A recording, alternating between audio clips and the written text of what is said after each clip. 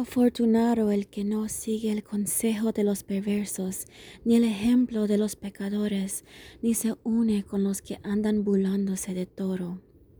Al contrario, le gusta la enseñanza del Señor y la estudia día y noche.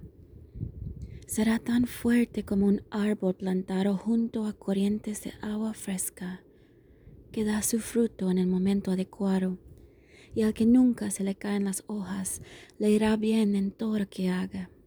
En cambio, pasa distinto con los perversos. Ellos son como paja que el viento se lleva lejos. Por eso los perversos siempre serán declarados culpables, y los pecadores no podrán sentarse al lado de los justos.